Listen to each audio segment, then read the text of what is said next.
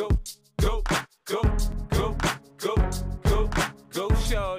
and welcome back to the Daily Blend Show. Today is, well, this week is the 26th, but today is the 28th. What is it? No, today is the 29th. If you're new around here, this is the weekly rundown segment where we highlight stories we thought were interesting or notable across business and technology. In episode number 37 of the show, we showcase stories on the role of a chief hybrid officer, getting back to the office, YouTube tipping, Spotify, Shopify, and Google grow like crazy and what that means. Twitter pilots a more accessible e-commerce solution. And Barstool Sports is in the news again, this time for getting their own bowl game. As always, you can get this episode and all other previous episodes on such great platforms as Apple Podcasts, Google Podcasts, Spotify. The list goes on. Thanks to the folks over at Anchor, which is the Amazon podcast platform. This podcast is now on a host of other platforms. We'll link it in the show notes. And with that said, let's jump into the show. So instead of jumping into the stories, like I said last time, I always sort of mention the song in the intro. And for whatever reason, with everyone, beating earnings that we're going to talk about, I thought it was only appropriate to play like a 50 Cent song. And so, I don't know, In the Club always made me think about getting money. I don't know why. They don't actually talk about money at all in the song. But yeah, I always loved that song as someone who lived in Queens when it was coming out and 50 Cent was getting big. It always gets me fired up. So anyway, let's jump into the show. So we've got a bunch of stories. The first one is talking about Chief Hybrid Officer and the concept of will the decentralized team need a Chief Hybrid Officer? And I saw this posted on LinkedIn and then like retweeted or liked or whatever the description that LinkedIn uses from a number one of my friends. And I sort of thought about it. And, similar to the role the chief digital officer played 5-7 years ago, there may be a need for a chief hybrid officer, but, will that role be a long-term role? Probably not, in my opinion, just from thinking about it a bit more. More likely, this is not a single person, but rather a team of individuals that are likely going to come together to work through needs. You'll likely see like a chief human resources officer, a COO, a CIO, and possibly even risk. And I say risk because as organizations, require folks or want folks to come back in, they may be capturing data about proximity and, getting sort of personal information about your temperature and sort of health habits. Not to say that this is going to happen, just saying it could happen. And there's likely going to be some heightened sensitivity around that data and securing it. So that's why I call out the risk person. But, this model is obviously going to continue to evolve. I don't think anyone's got it right or figured it out, certainly since we've been in COVID. I also don't think every organization is going to be alike. I think you're going to have different models based on, your needs and the, diversity of your talent pool and geolocations and industry and size of the organization. But interesting point of view here. I'd love to hear what other people think about, kind of my thinking on this topic. Hit me up in the show notes on Twitter or dailyblend.com. All right, let's talk about another story which hit the news from Wall Street Journal about CIOs or CEOs, rather, talking about getting back into the office and summoning workers back. Now, this article was published right before the CDC issued sort of a changing of the mask policy this week. But what's interesting is that you've got some CEOs who are saying, I want my staff back in the office. And, I've heard differing, comments about this from friends, colleagues who work with other organizations that, some organizations are saying, come in part-time, come in a couple days a week, or if you're in, you're in. And, the more I think about it, and I'm probably a little jaded or have a different opinion, jaded is probably not the right word, and just a different opinion is I've always been a consultant. So the idea of going into an office 5 days a week, 52 weeks a year, or 50, I guess, with vacation, never really was a thing for me. And I don't know if, especially now with all the technology we have, does it really make sense? I've said this on this show before. I am a firm believer that people should come together within reason. I think, when you're trying to go do something, you need to sort of have a planning, an execution, and a recap. And I sort of make the comparison to a sports analogy. Before you go play a game, you sort of have practice as a team, video sessions, prep sessions. You play your game, and, whether or not you win or lose, you still do some recap about what you did right, what you did wrong, what you could do different. And I think business is really similar. I don't need to have practice with everyone around me at all times. And compare this to a business sense. I don't need to be in an office where I'm trying to do critical thinking and be, side to side with someone in a desk next to me, breathing down my neck. That doesn't work for me, and I don't think it works for a lot of folks. But I do think it's really great to come together when you're doing the beginning of something or kind of random checkpoints throughout to bring people back together and talk about things and ideate in a very collaborative sense. Can you do this remotely? Absolutely. We've proven that over the last year. It just makes it easier and things just move faster when you're trying to do something very specific. So I think, it will be interesting to see how various CEOs, based on either the industry or the size of the organization, continue to look for employees to come to the office or say, stay fully home, or let's do the remote thing or hybrid thing. And, I'm always interested in learning what's working for different organizations. The next thing is talking about YouTube. And, one of the things we talked about on the show is how more and more social media platforms are finding ways for the content creator to get paid beyond just the ad revenues that you'd get from things like YouTube. And YouTube is allowing individuals to get or receive tips from viewers. And, as someone who watches a ton of YouTube, and I very much like YouTubers and creatives, I don't really find that I would be reaching to give, a YouTuber a bunch of money for tips. Now, if I did a paywall and a subscription where I had to pay them $1 or $2 more and I get exclusive content, I feel like I'd be more interested in this. I realize I'm still giving someone money. For some reason, there's a mental thing of just me tipping you versus paying for something exclusive. And it's just the mentality of it, I think, more than anything. But hey, look, I think YouTube and all these other social media platforms should give content creators as many ways to monetize their content. I think it takes a lot of energy, time, thinking, planning, etc. to build content, and the fact that there will be more ways for these creators to get paid is only a positive thing. You've obviously seen this with Spotify and Apple finding ways to allow content creators to monetize their podcasts.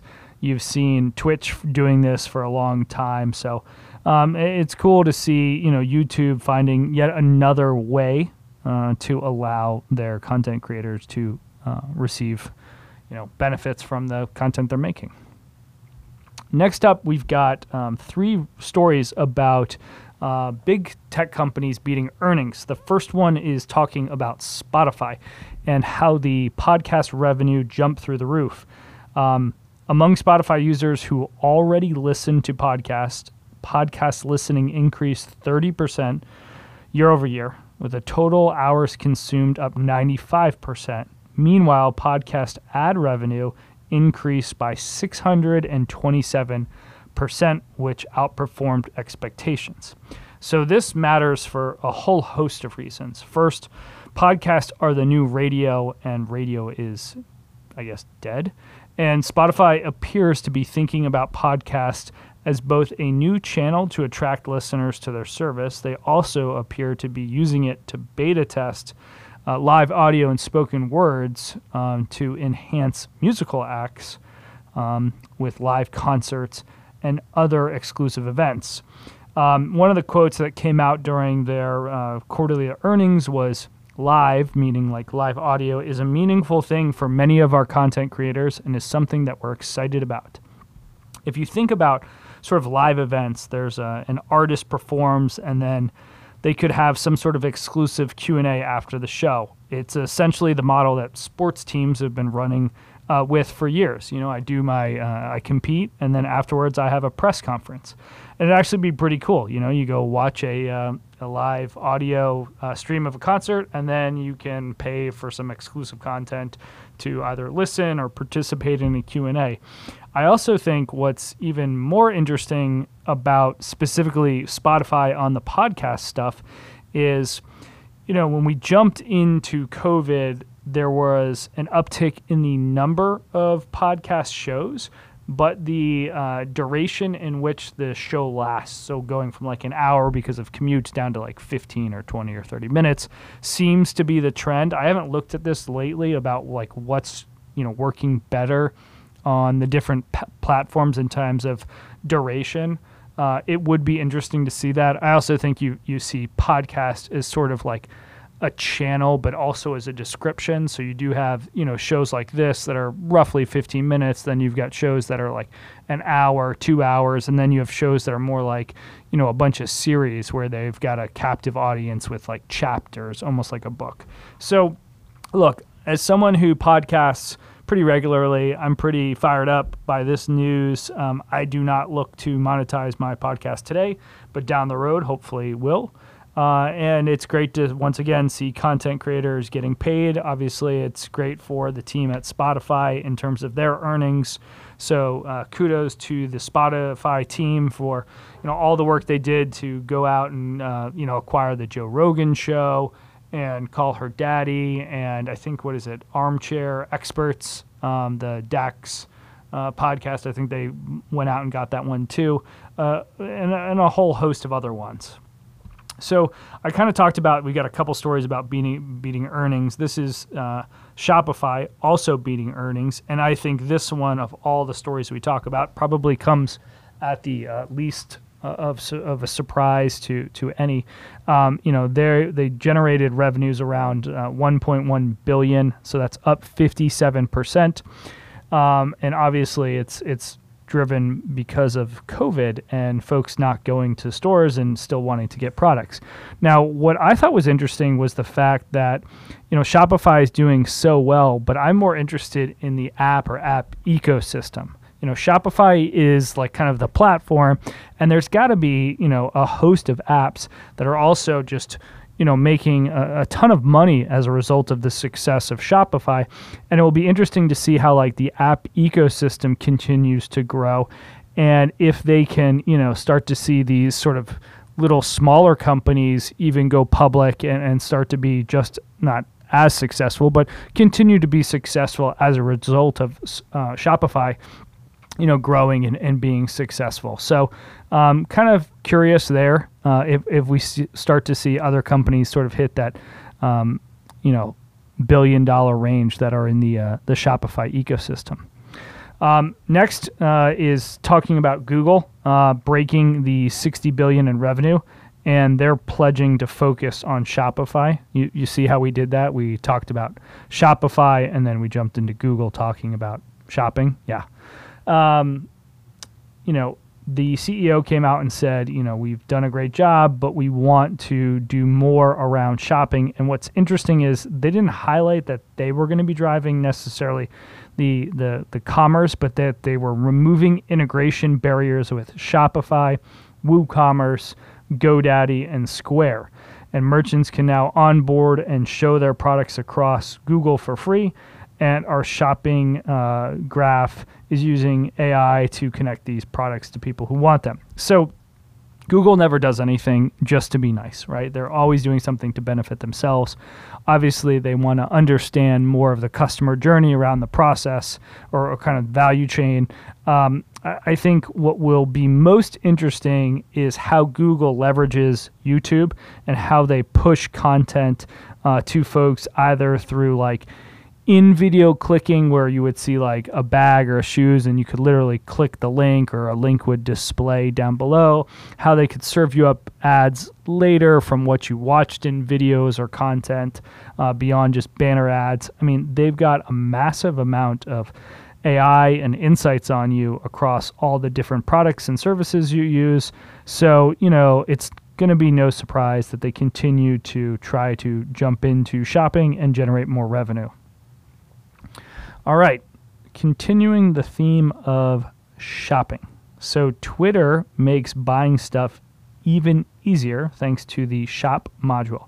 So if you're in Twitter or you're a big Twitter user, you realize you can buy things today, but it's not as seamless as, let's say, Instagram. And so what they're trying to do with this US test is to see if they can put like a module, kind of like a little slider, to allow you to do more native buying, kind of similar to the Instagram experience.